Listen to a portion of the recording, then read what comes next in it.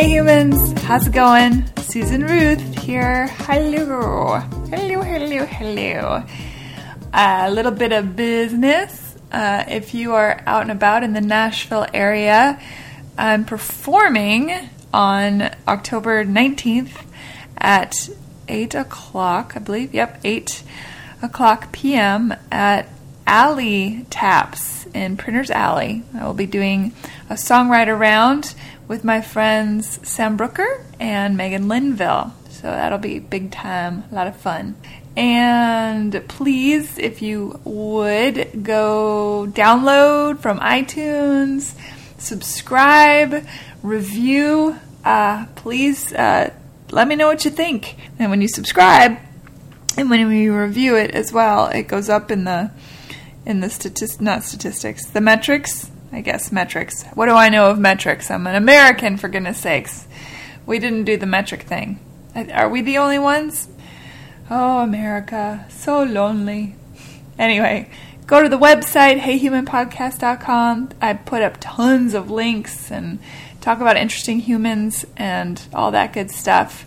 It's all out there. It's all good. I think it's interesting. Hopefully you do too. This episode of Hey Human, I'm very excited to have for you guys to listen to. It is with William Puckett, who is a retired meteorologist and a current UFO researcher. Super duper cool. We had a great conversation. He told stories about different UFO sightings, his own research. It's just cool, man. I dig it. I love me some aliens. So, aliens, that's what matters. UFO researcher William Puckett on Hey Human Podcast. Enjoy. Hello. Hey, hi. How are you? Well, not too bad. How about you? I'm doing well, thank you. You're in Montana, right? I am. How's Montana?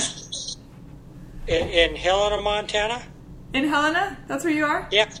Yeah, the capital city of Montana. Good fishing.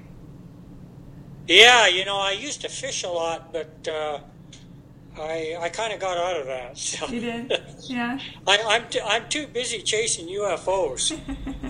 Well, I'm so excited. Thank you for being on the podcast. I'm excited to talk to you about it. Yeah. Now, are you from the Seattle area originally, or what? Yeah, I'm from Seattle originally. That's correct. I've lived in Nashville 10 years. Oh, what do you do there? I'm a professional songwriter, and I'm a painter, and I do a couple podcasts. Wow, well, that's a pretty good bio. Yeah. Yeah, I do a little bit of a lot. Yeah. My brother travels to Nashville on business from time to time. He works for a company called Maximus. So. Okay. What do they do? They develop software for the federal Medicaid system. Oh, okay. Interesting. Yeah, he makes a lot of money. I never made much money, but well, it's not everything, so. No, that's for sure. Yeah. Well, let's get started. I read about you online, and it actually, I tell the backstory here for the listeners that I was in Seattle visiting my family, and I had taken some photographs in the sky, and when I went back to look at the pictures, there was a strange light, an orb that was in the pictures that seemed to be in a pattern different from what a normal pattern of something in the sky would be. And I thought, I'm going to send this to someone who might know what this is. And I found you online. That's how I discovered you. And I had posted the pictures on my Facebook page, and people pretty much immediately said, that's just a weird quirk of the light that iPhones make, which was highly disappointing. I was hoping to meet some aliens and go back to wherever I was actually from, but oh well. So tell me about you. You are a meteorologist, was your career path, correct? Yes, I'm a retired meteorologist, probably in title only, because I still do weather. I'm a volunteer weather observer. I also have a first-class weather station and a webcam that looks at weather and also looks for UFOs. I actually got 4 of them, but one of them pulls up to the Weather Underground site, and I collect rainfall data, solar radiation, ultraviolet radiation, temperature, pressure, wind speed, and wind direction.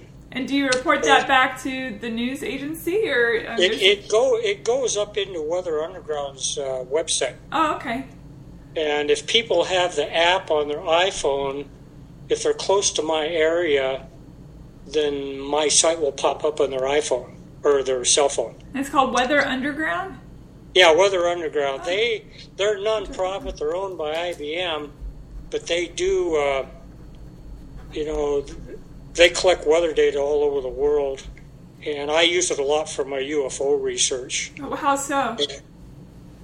Well, for example, I'm working on a case right now of a sighting in the Portland, Oregon area, Sherwood, Canby, which is south of Portland, of a video and photos taken of a kind of a white UFO that sat there for 3 or 4 hours, and I'm looking at the winds aloft data to see how the object drifted. I'm also looking at Doppler radar data, weather radar data, which is kind of hard to explain to your listeners, but the weather radar runs in what we call clear air mode and precipitation mode.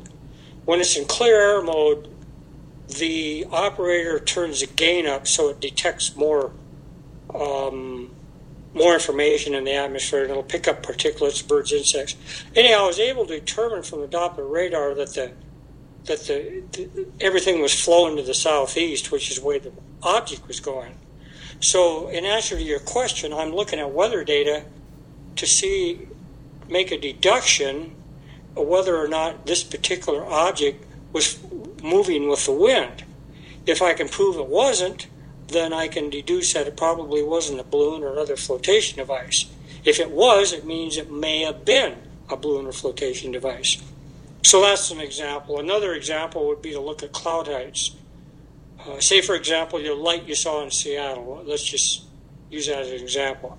Well, perhaps it was a cloudy night. Well, if the cloud bases were 5,000 feet, then I know this thing was at least no higher than 5,000 feet. So you can do some angular determinations, and then you can make some deductions how big the object was. So you just sort of get into this data loop, but weather is a very important component of that. It's interesting. What brought you from? What was the logical step of going from meteorologist person who clearly was always looking up to becoming interested in unidentified flying objects? Well, I've been a meteorologist ever since I got my master's degree in 1973. And I first became interested in UFOs when I took a job at the National Weather Service in Alaska, Juneau, Alaska, as a weather forecaster. And at that time, Air Force just released their Project Blue Book report. Project Blue Book went from 1947 to 1969. It was the only official, I use that word emphatically, government investigation of UFOs. Terminated in 1969. So then you're looking at a few years later, some books are written. So I read Project Blue Book. Well, there was 11,000 sightings. Nearly 800 were unidentified. Well, I said, that's quite a few. So I got interested then, and then the Roswell incident sort of made its way into the news around 1980. I read a book on that. Of course, since then there's been dozens of books written. And then, in the 1980s, a lot of documentaries are coming out in UFOs. I said, I wonder if I can research that. So in the late 1990s, I started doing my own research. I bought my website up, which is UFOs Northwest. I urge your listeners to go to that site, www.ufosnw.com. If they see something like you did, report it to me. I'll research it. So that's kind of a bird's eye view of my interest.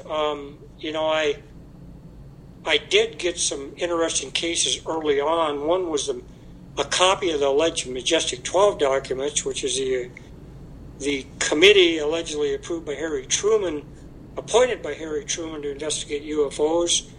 And I had some documents I thought may have been the originals.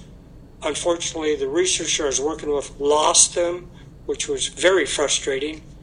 And then I had some photos from a co-worker of her uncle who had been deceased for some 25 years that we thought may have been alien beings. And I'd researched that in detail. It turns out they were hydrocephalic babies, unshunted hydrocephalic babies. Oh, can you explain what that means? Hydrocephalus is a disease where the fluid builds up in the spinal column, and if it's not drained, it'll cause the head to grow. Oh, interesting. And they have a function called shunting, where they actually tap the neck, the spinal column, and drain out the fluid. So it's generally not a problem. For some reason or another, that was not done or done in time with these beings, and they looked like aliens. They had no sex organs, or they were very atrophied. They were on gurneys. They were burned severely. Where did you see this? This is in a book? No, I had the actual slides taken by this. My coworker's uncle was he'd been deceased 25 years. He was the head of the anatomy department at Temple University for years. Okay. And so he had access to these... He had these photos in a slide box, and when they separated out his belongings, my coworker's father, who was his brother, kept these, and then when he died, then my coworker found these slides. Now, were they humanoids? They were humans that happened to have this genetic malfunction, or... I don't know if hydrocephalics is genetic or not. I'm not a doctor. I think to a degree it is hereditary. Well, it's interesting you said that the genitalia was not developed either, so I mean, that's... Well, that was pretty strange. The genitalia were very atrophied or non-existent. And that's never really explained. The hands were malformed. You can go on and on, but I've had several doctors, plastic surgeons, even Dr. Cyril Weck, who's a very famous, he's on CNN a lot, he wrote a book on Joe Benet Ramsey, forensic pathologist, look at these. He's the first one that told me there were hydrocephalics. I also posed a question to Dr. Weck. I said, have you ever seen anything like that before? He said, no, he hadn't. And Dr. Weck has done a lot of autopsies. The strange thing about this case, I believe they were hydrocephalics, but the thing about it is in that same slide box, there was a slide of an atomic test on the Nevada test range. I went into the Atomic Energy Commission and on their website, and I found the actual date of the test. And the name of the test, it was Project Dog, May of 1952. Now, in 1970, when these slides were taken, those tests were classified. They were not declassified until many, many years after that. So what I've determined through talking to other UFO researchers like Nick Redfern and some other guys, the military in the 1950s would put out corpses in these close to these nuclear bombs and see what effects nuclear radiation would have. It could have been that, how, and he got these slides, why he had them. Sure. Well, there are corpse farms that are used now. I mean, that's how science figures out what happens to us when we die, how the elements affects bodies. Yeah. The FBI uses that data to determine how long bodies have been out and the elements and things like that. So I read a really interesting book about a corpse farm. I wouldn't want to work there. I bet it's quite smelly. No, it's not very stimulating work. Not really conducive to a good night's sleep. Well, it wasn't even that so much as the detail of the book was that it's the first time I've ever read a book that nearly made me vomit, which that's impressive on the writer's side. Right. But, anyway. Well, those are a couple of cases that I got my feet wet in the UFO field, and then in 2003 I bought up my site, and I used to get probably 3 or 4 reports a day. Wow. I do not anymore because there's just so many civilian groups, including MUFON, National UFO Reporting Center, and people collecting UFO reports, that it's fairly competitive to get reports. But I get enough reports that keep me busy, and certainly, once in a while I do come across something that's quite interesting and worthy of more in-depth analyses. I read that one of the first sightings of a UFO dated back to the 1890s, at least as far as writing it down or talking about it. I don't know whether it was in the United States or in Europe, but I mean, that was definitely before things like Photoshop could fake it. So, have you yourself seen a UFO? You personally? I have to truthfully say, I have never sighted one. I have found them on my security cameras. One time I was doing a UFO field investigation in Seattle, and I had a habit of shooting pictures from the site in each of the cardinal directions. When I went home and looked at the photo, I found a boomerang object in the background. This would have been over probably, I don't know, Bellevue, Issaquah, that particular area in the Seattle area. I don't know what that was. It could have been a flotation device. Here in Montana, I photographed one with my security cameras that I thought was kind of strange. I got radar data from the FAA that found a couple of blips, radar blips, right in the area when I saw the object. Is it a UFO? I don't know. Can't explain it. Could have been something else. But no, I have never seen one. But I'm kind of my own worst skeptic. I mean, I'm fairly incredulous when it comes to seeing something. I mean, I really am. I would prefer my researchers to be skeptics, though, because that way you're not destroying the evidence with your own mind. Right. However, I will say that I'm somewhat gullible too. I mean, I do look at information and I get pretty excited sometimes about photos and videos and radar data and even eyewitness reports. I mean, the sky's almost the limit in terms of weirdness, of the reports that I've received. The very, very strange encounters that some people have. Yes. Some of my friends as well. Alaska, I think Alaska's a good hotbed. And I mean, when I was walking my dog one night here in Nashville, he's since passed away, but this was probably 2 years ago, and it was about 11 o'clock at night, and I was walking him up on this hill. It was quite dark out, and I looked up, and there were 3 lights in the sky that were quite bright, and I thought, what are those planets? And then as I looked and as I watched them, they moved together all at once, together in a straight line up, and then down, and then they were just vanished. And I thought, well, shooting stars don't go in threes, I don't think, and they certainly don't have that significant of a pattern.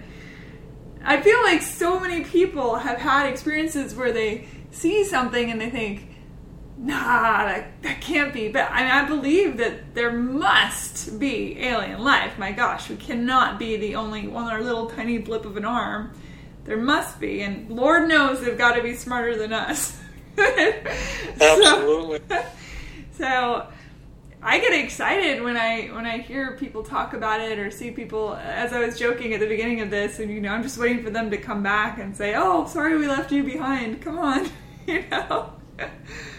Well, actually, just your sighting that you just outlined, I mean, I can't explain that. I mean, it's obviously not a meteor because it moved in, some abrupt changes in direction. Yes. It's not satellites. Yes. There are triad satellites that the military flies, but they're not going to be changing direction. So, what did you see? I mean, it's hard to say. And they vanished. Perhaps it could have been reflections of light from the ground, although normally I would only expect to see that on a cloudy night, or because the light needs to have a background to refract the photons, and you need, of course, a cloud will refract photons, but normally the atmosphere doesn't do that unless there's fairly steep, what we call temperature inversion, density, and then sometimes. But I mean, it leaves you scratching your head with cases like that. So let's talk about Roswell for a second.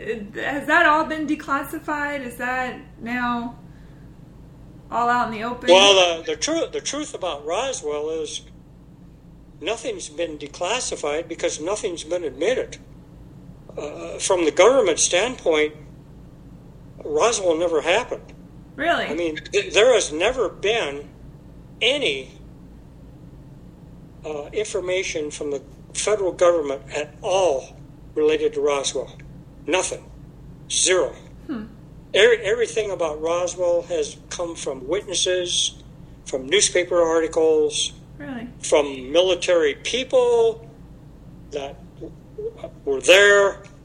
But as far as an official government document, there is nothing on Roswell. I think that's very odd. Congressman Stephen Schiff, who is since deceased, who was district congressman from that representing Roswell, was included in his district, requested when he was congressman a government accounting office to do an audit of all records with Roswell and all federal agencies that could have had records.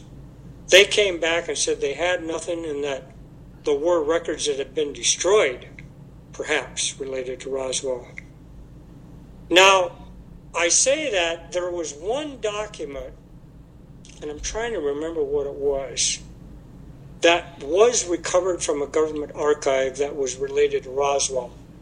But a lot of the skeptics claim it was planted there by a UFO researcher, that it never came out of the government archive.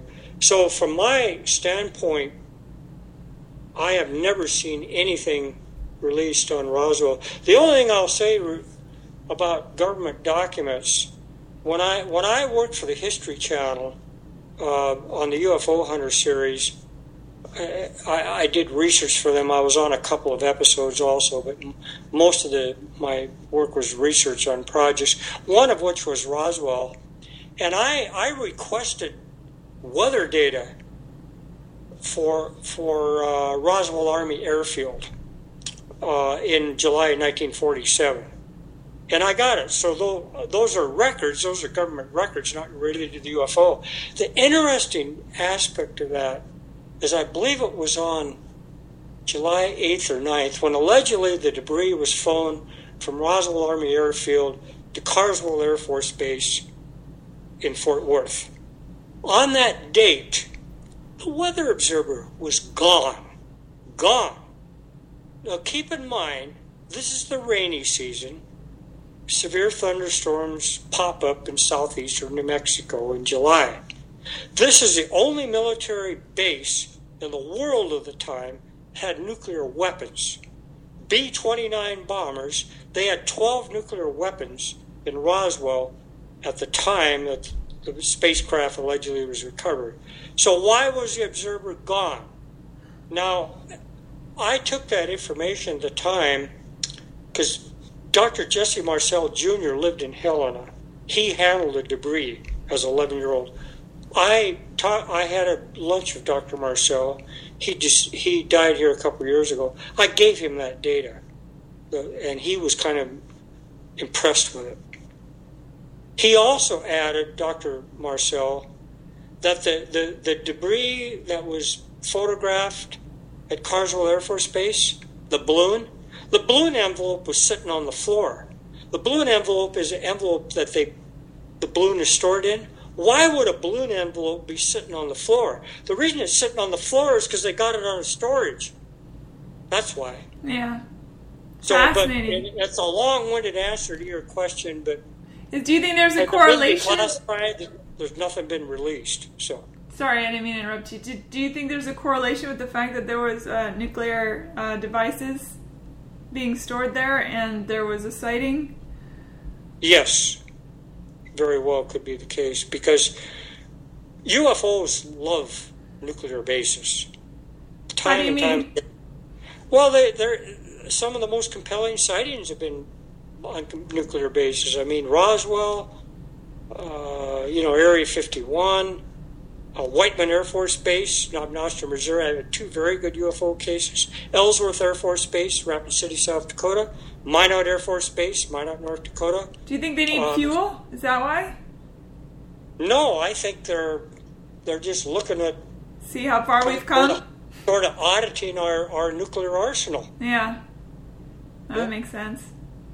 I mean, the cases at Whiteman, and I had 2 cases, one in 1983, another in 1998 in the middle of the night.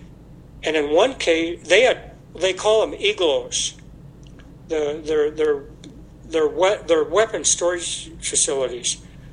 Out of the 20 igloos, 2 of them stored nuclear weapons. The UFOs were shooting down beams to these 2 igloos. They knew right where the nuclear weapons were.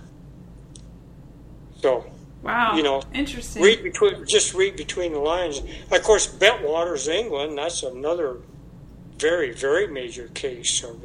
What happened there? Weapons.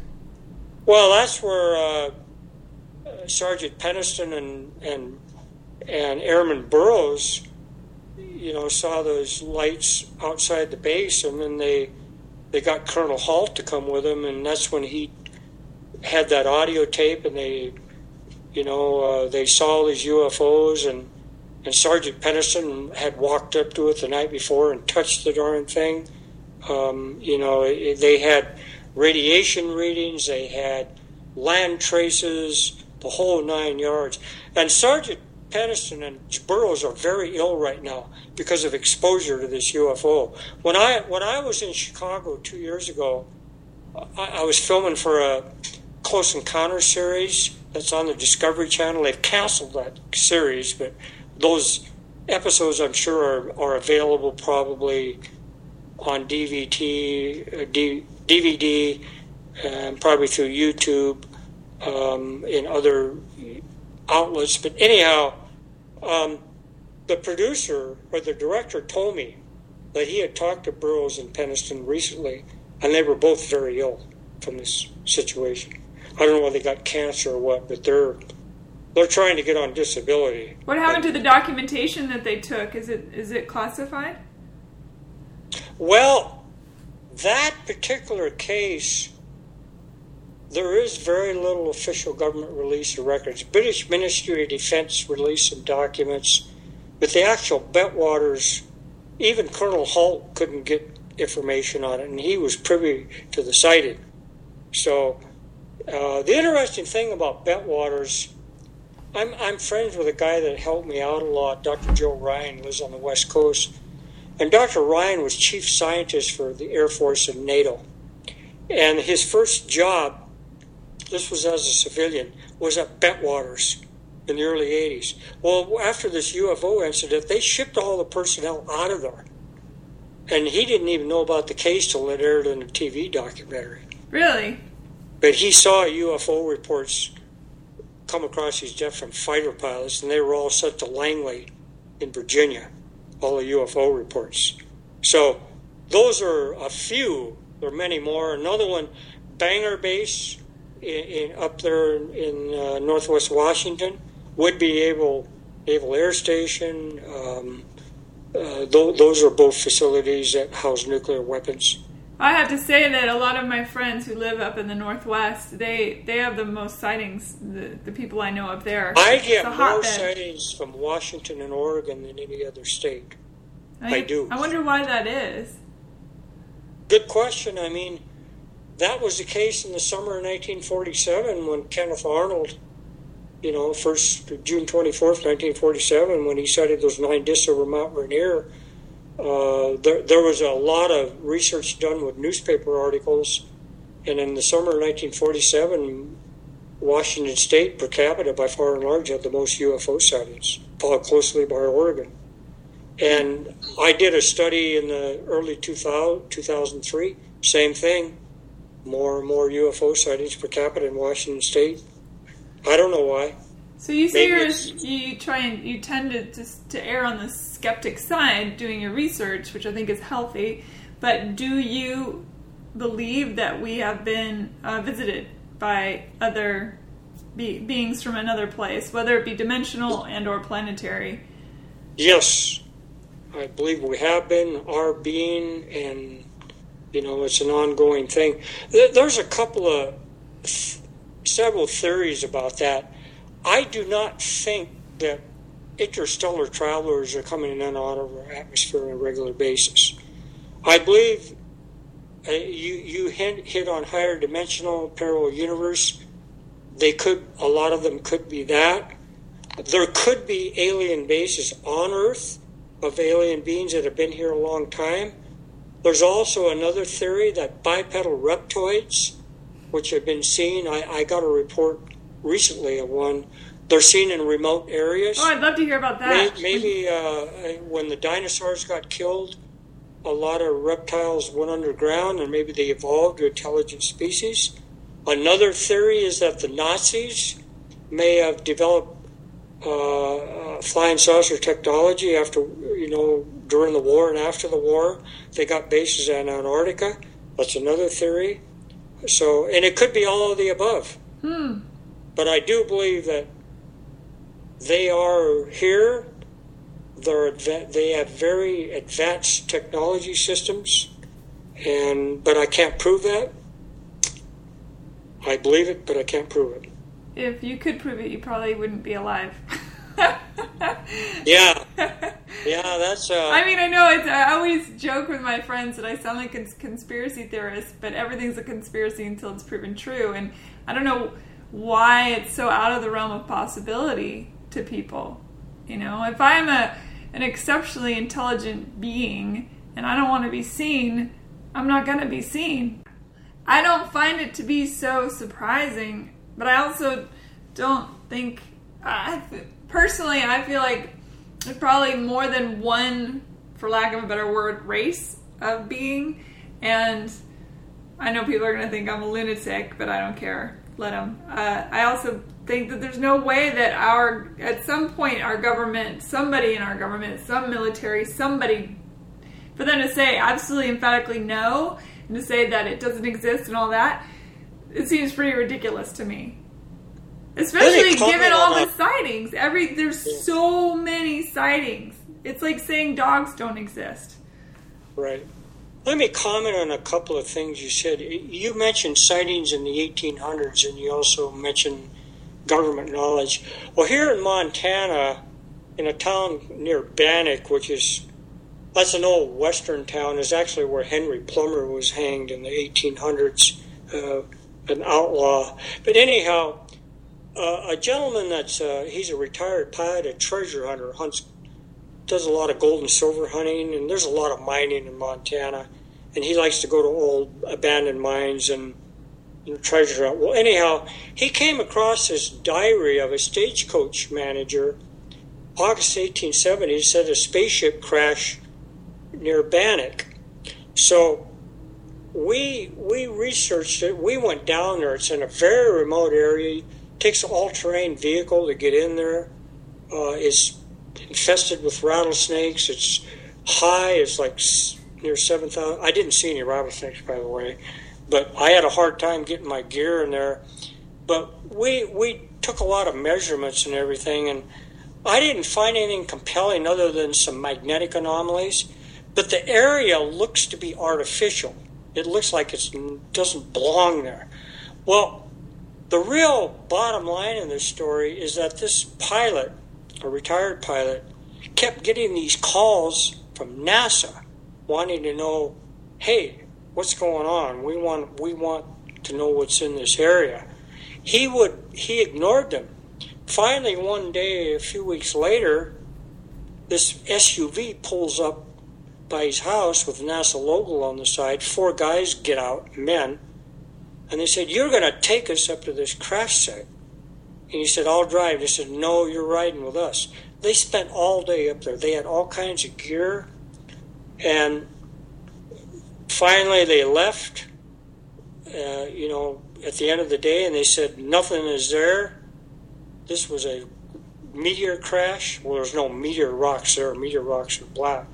And my take on the whole thing is, number one, they weren't NASA, they were CIA. And number two, we had the phone number that they called, and we called that phone number, and it was out of order. And that's a Langley, Virginia phone number. That's where the CIA is located. And they threatened him. And I'd say, well, he's blowing smoke. Well, when the agents were there, whoever they were, one of his friends, out-of-town friends, called. And Warren, the name of my contact, passed the phone to one of the agents. And they told this guy, you stay out of there. And this guy told him to F off. And so why they were interested, because they did not want civilian people potentially finding an alien spacecraft, potential alien artifacts. They found out about it through the media because it's got some coverage in the local media. Sure. And they didn't find anything. But what that told me is, yes, they do have a vested interest in UFOs. And this was a case where they might have slipped through their fingers. So they took an interest in it until they didn't find anything. So, old case, and number two, a case of government interest. Yeah. What is the most compelling UFO sighting that you have researched yourself that you can speak to? That's a difficult question because there's been so many. One that stands out to me is a case in Dana Point, California. I believe it was March 2007. A guy was walking in the morning, a sunny morning, and he sees this dish-shaped craft flying about jet speed. It stops and hovers. He shoots a photo of it. It zips away and goes into the water near Catalina Island. I've analyzed that photo. I've had people do forensic animation of it, forensic study in the local area. That is a very compelling case. A lot of UFOs have been seen in that area going into the water, coming out of the water in Catalina Island. That's a very interesting case. Another point, fast forward 9 years, January 2016, Nephi, Utah. The head of the Mutual UFO Network in Utah contacted me because I have some expertise and background and analysis of weather and aviation radar. Well, a local person, a ham radio operator, who actually has his own UFO show, had his scanner on one night, and he hears this airline pilot talking to FAA about a UFO sighting, asking him if they had it on radar. He's flying at 31,000 feet near Nephi, Utah.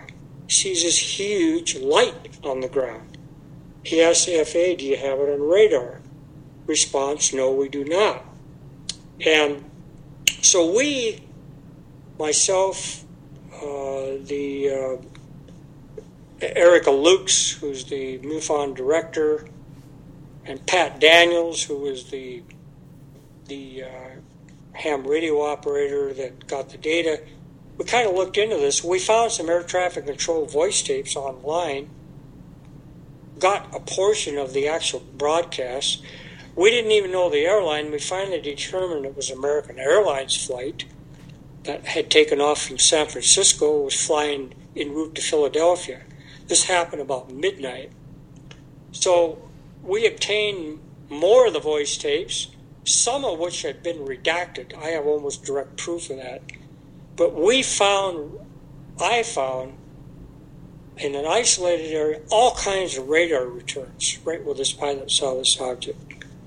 And those radar returns, they were there for a good half hour, and every rotation of the radar would be 1 to 3 returns. They're right in the valley by Nephi, Utah, right where this object was sighted. So that's one of the more forensic compelling sightings I've ever got. Another case, and I can't remember, this was in the Carolinas. I'd have to look on my site. Actually, your viewers, if they want to, I'll kind of get sidetracked here in a minute. If they want to find my best sightings, go to my site, my website. I'm actually going to look here. Yeah, I'll put links to all that stuff on my HeyHumanPodcast.com and then go to on my top menu there, and you can see top cases, and click on that, and the cases that I filtered that are the most compelling will show up. I'll specifically mention another case, and this was in one of the Carolinas. I can't remember the North Carolina or South Carolina. I'd have to actually look in detail to find it. But this particular case, this woman had taken a friend home, and she was driving back. It was only about a 10 or 15 mile trip, and I believe it was probably around midnight, maybe a little bit later. All of a sudden, her car stops, and it starts shaking, just like someone is shaking her car. And she sees this weird light outside her window. Next thing she remembers, she comes to, her car starts, it's on this road, and 3 hours are gone.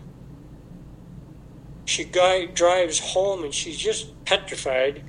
And her friend, she didn't even go home, she drives to her friend's house. And her friend says, "Where were you? I was calling you on his cell phone." Her cell phone was right on the seat. 3 calls went to voicemail during this time period. They called the police, and the police kind of laughed it off as a meteor sighting. And so, case in point, what was it? I mean, she was petrified. I interviewed her. My actual voice tape of her interview is on my site. And so that particular case stands out. What do you think is the deal with the lost time that people experience? I really think there's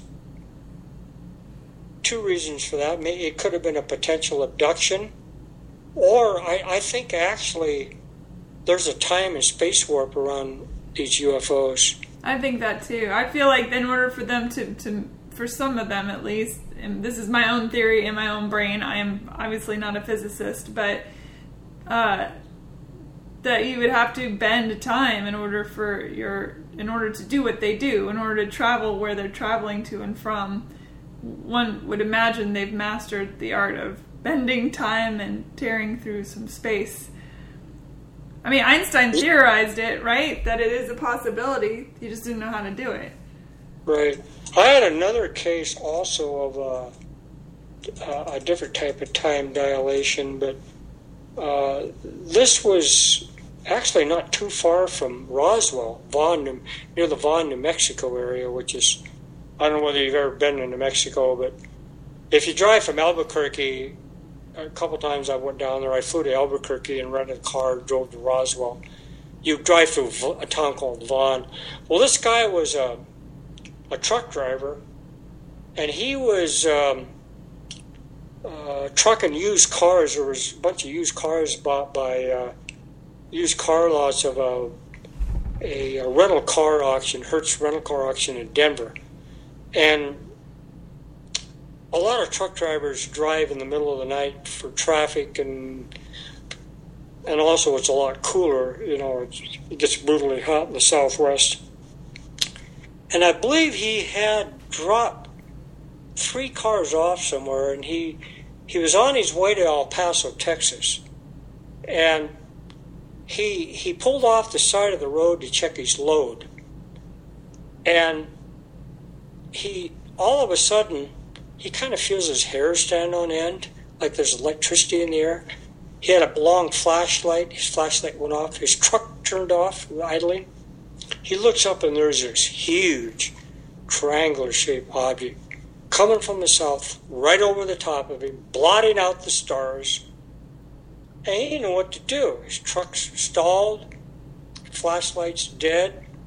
So he said what he usually does is he gets in the back of a car, his truck, and backs off one of the cars and gets help. He goes back there, his car wouldn't start. All of a sudden, the UFO starts retreating, flying in reverse. His truck starts, his flashlight comes on. He gets the heck out of there. Next morning in El Paso, they're unloading some cars, and he makes a discovery. The clock in his truck had lost time. The clock in the car's lost. How does he know that? He had a wind-up clock in his sleeper. He looked at that clock. 13 minutes were lost.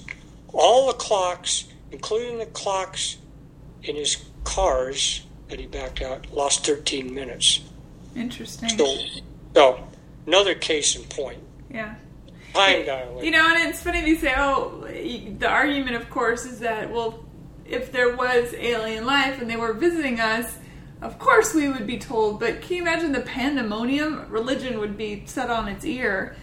If we're supposed to be the only people made in God's image, you know, and suddenly there are other beings out there, that would mess up some pretty intense doctrines, right? And you mentioned that point, and that very same concept was deduced by the Rand Corporation in a NASA-funded study in 1960, and they wanted a group of experts, sociologists, economists, religious, ministers, clergy people to comment on this, and even scientists, and they said that if extraterrestrial life was here and that the public knew it, it would cause pandemonium in the financial markets, in religious circles. Yeah, people wouldn't be able to handle it, I feel right. like. And I do believe that today that might change somewhat. Sure. It's getting... I have a joke with my friends also that the media tries to lessen the blow of things. You know, they have movies about ghosts and demons and then aliens and contact, and, you know, they're slowly getting people's awareness and openness through the media because people are quite easily manipulated by media, of course. Right. So it would also, make sense. I'll bring up the fact that particular case that I just mentioned was in Gray Court, South Carolina. I brought it up on my website. Gray Court. So yeah. Okay. Gray Court, South Carolina. So are there if any of your viewers or listeners are interested in that case, I have an actual tape of the witness the girl interview yeah. on that stuff. Great. So I'll definitely put a link to that. I'll link to all that stuff. Yeah, it happened on May 7th, 2015. So I remember reading something somewhere in the back of my brain pan. I remember that there was an astronaut. Some astronaut saw something and had reported it, and that actually had video, and then the video got staticked out by NASA. Do you know about this? Well, there's been several instances of astronauts, you know, talking about UFO sightings, and of course, all the videos and photos and everything all that information gathered from the space station or the shuttle or even missions to the moon, you know, that they don't. I mean, they're not going to have a camera with them and just come home and show their camera to their family. I mean, that goes through NASA. And actually, you know, a lot of that NASA information, and this gentleman, and it depends on who you talk to, NASA doesn't consider him a gentleman, Gary McClendon, this English guy, he actually hacked in the Defense Department and NASA websites, and they wanted to lock him up and throw away the key. I think his mother finally got him shielded from that. They wouldn't extradite him because she said that he had mental problems. Well, why did they want to come after him? Well, he did hack into government systems, and he found UFO information. I mean, even to the point that NASA was cooperating with non-terrestrial species on this, and he found that in his when he hacked into the NASA website and also in the Defense Department website. So, yeah, you say, well, yeah, do they know about it? Well, you get a few things like that, and you got to believe that they probably do. Well, there's a lot of information that they don't release to the public. I have a friend who, a NASA affiliate, a physicist, and do you remember when they released information about the super Earths? And they said, we've discovered that there's, these two, I can't remember if they said 2 or 5 super Earths, 100,000 light years away, yada yada, likely to have inhabitants very much like our own, and if not, that we would be able to live there. The atmosphere is correct and all that. Well, he had called me before that article came out, before the news media received the information. He said, "You're never going to guess." He said, "What we figured, we've seen and we figured out, but they're not going to tell the public about it. They're only going to tell them about a couple of them, but we found at least 20. But they can't say that out loud because, I was like, you shouldn't be talking on an unsecured phone line, buddy." But I will keep that to heart. And no, I'm blabbing it, but I don't care. Well, you mentioned NASA and what will be the official disclosure when it happens. In my opinion, it'll likely be astronomers that discover extraterrestrial life, and it can't be denied. That's under the assumption, though. Don't you think that that's under the assumption that it's an interplanetary thing and not an interdimensional thing? And then when it's NASA, will be I mean, they're not going to see anything interdimensional. But I don't have any doubt that there's intelligent life. In our galaxy. I believe it. We might even find life in our solar system. Maybe not intelligent life, but NASA actually is looking at this star system 1,500 light years away, and they believe they found something like a Dyson sphere, because there's what they think is artificial infrared light emitting from the star system, and it's too close to the star to be a planet, and they think it's an artificial, what they call a Dyson sphere, and Dyson sphere is an artificial environment. They can't prove it, but it'll be that type of thing where they can verify incontrovertibly that there's a non-terrestrial intelligent life forms outside our solar system. Well, as soon as we find intelligent life forms on this planet, we can handle elsewhere. I know. You wonder how intelligent we are, Exactly. We're a hostile species. We kill each other. We are a very hostile. So, if I was an extraterrestrial and I came to this planet, I think I'd take a step back or two, because I wouldn't want to end up on a gurney somewhere. And we are a very violent species. Very young, very violent, very primal.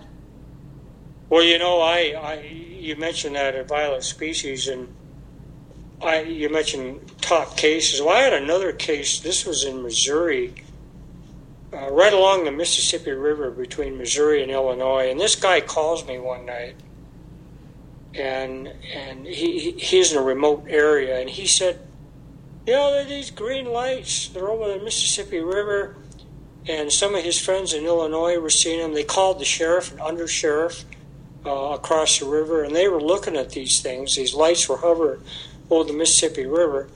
Finally, the sheriff says, "We don't know what these things are. We can't explain them. We're leaving." So these guys get out their shotguns and their rifles. They start shooting at this thing and they got on boats. And all of a sudden, their boats shut down. This thing gets big, their boats shut down, and then it vanishes. And he calls me back, and he's pushing his boat onto an island. I could hear the water sloshing as he's talking to me on his cell phone. So they shot at him. It let them know, you ain't going to hurt us.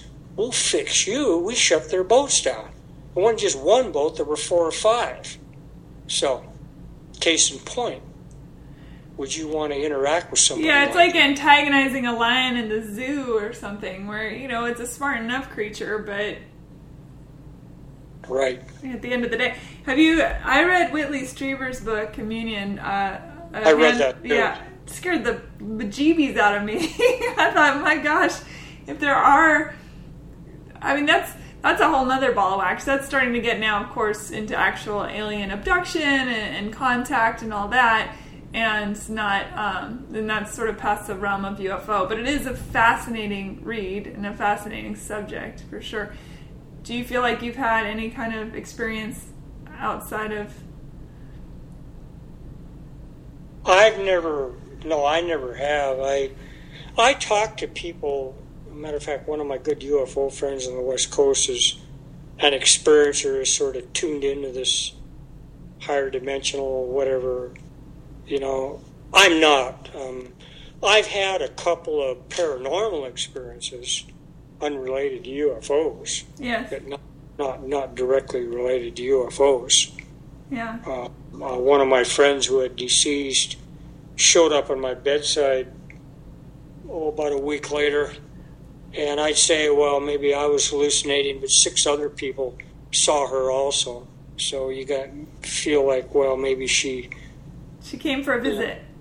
She just said goodbye, and yeah. She was in a black dress, and I'd seen her.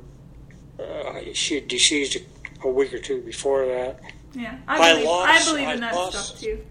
I believe in lots of stuff. Yeah, but I've never had any UFO encounters, or missing time, or. I've never had the missing time, but I've definitely seen things that I could not explain, which is technically what an unidentified flying object is. Of course, it's unidentifiable, hard to and undetermined.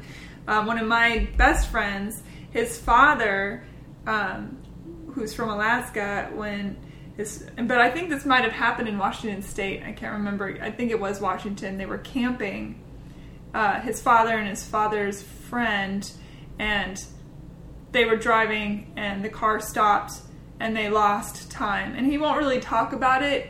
He gets very upset if you even bring up the subject. So I don't know if he has some slight recollections or what, but people, I know that psychiatrists, I've read articles about, people say, oh, it's mass hysteria and, the mind is so easily influenced. I do believe that is true, for sure. The mind is very easily influenced.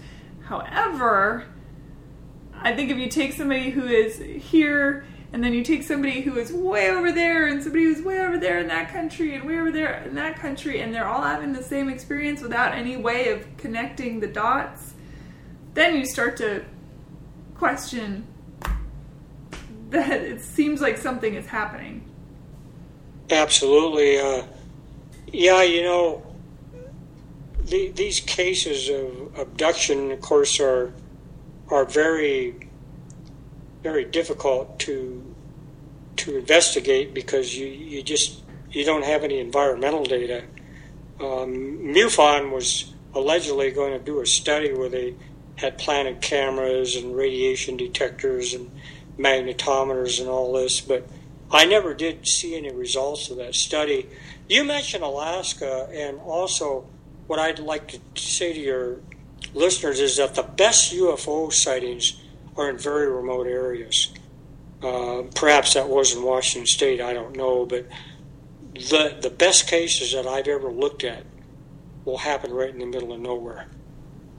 Forest Service worker southwest of Olympia, Washington, had just had coronary bypass surgery. One morning he's out taking a little stroll on a logging road, and this flying disc is hovering about 100 feet ahead of him. It pulls straight up in the air, something drops out of it, bangles down trees and everything. I investigated this case several years after. I actually looked at the actual area where the sighting was and interviewed him, and that was a case. Another case, this happened north of Dallas-Fort Worth on a farm, and this gentleman was, I think his daughter was 8 or 9 years old. They're driving a tractor on his father-in-law's farm, and the little girl was steering the tractor, and she all of a sudden screams. You look up, big dish-shaped craft comes out of this gully straight up, and so you get cases like that. Yeah. Very remote areas. Yeah, I am curious about the concept of the good and the bad, and the you know, as far as who we're dealing with. Right. And the other joke I make, of course, is that the only way to unify the planet that is to have a full-on, you know, that movie Independence Day, where aliens would actually have to attack. It's the only way we'll all get along. And then about an hour later, we'll forget and hate each other again. But, you know, for that one little tiny frame, we could rise up against the evil aliens. I don't know. Well, you know, there's a lot of speculation about that. If there was an actual full-fledged alien invasion, what could we do? You know, I mean, they could blast us out of the sky. Absolutely. But why would they want to do it? I mean, what... resources, but the way we're just gained, you know, other than us perhaps being a interstellar threat eventually, you know. But right now we're sort of contained here. I mean, with all our nuclear toys and everything. Yeah. And what kind of a threat are we? Yeah, we might wipe ourselves out, but I don't know that unless. I mean, if I were an alien being and Earth was my watch. Under my watch, I would just make sure that they didn't have the capacity to leave the planet very far, because we can't be trusted. We're too young. Right. You know. Well, we'd be way too dangerous. Reasonably sure they even if they aren't here, I do believe they are, that they know all about us by now. I mean, and they're shaking their heads. Right. You know, another argument about intelligent life is how long does life last before, you know, either environmental pollution or war or other things extinguish it? I mean, right now, I mean, we're getting at the end of the hour, but, you know, I'm a meteorologist, and, of course, climate change is one of the biggest threats to this civilization, and we're in a real danger right now of extinguishing life with climate change. I agree. And that's only an example, but, you know, when we find extraterrestrial life, I mean, it's not a question of if, it's when. And this is officially, they're going to find that they're going to be looking for artificial heat source, infrared. That's, and any intelligent life out there will find us that way too. So yeah. Anyhow, let's hope it's sooner rather than later. I'd love to. That's every time I go on a first date, that's my first question. If aliens landed and said, "We're gonna take you on this trip, you don't get to come back. When you do come back, everyone would be dead. So you might as well just let go of that idea. Would you go?" And for me, I would say, "Sign me up. I'm gone." How fascinating! What a wonderful experience that would be. Could they guarantee my safety? Who knows? Doesn't matter. What an experience. So I always ask that question on the first date. Would you go? Would you not go? I think it says a lot about a person. Well, I would concur with that. I think I would sign up to take the tour too. Yeah, of course. You know, how could you not? I was raised on Star Trek. I would have to go. Absolutely. Thank you so much, William, for being on the show. I really appreciate it. I'm going to put links to all the stuff that we talked about on my website, so they can find you and find the information. And okay, please send me, direct me to your website and everything, and I'll take a look. I will, absolutely. And I urge your listeners to visit my site, and if they see something compelling, if they have a photo or video, please send it to me. Absolutely, and I will do the same if I see something again. It's always that thing where you're out and you think, "Oh my God, where's my camera? Where's something?" And anymore, I feel like the alien life, they're going to have issues with people pulling out their cell phones. Now it's so easy to get footage of things. Yeah, you can take a high definition video with an iPhone. So yeah, except for if your engines are getting shut off, maybe they'll jam. That's true. Yeah. Yeah. So that's eliminate. You know, not regarding technical difficulties. Yes. Well, the truth is out there. Thank you so very much. Thank you for having me. Yeah. I look forward to visiting with you in the future. Yeah, have a wonderful night. Yeah, you too. Okay, bye.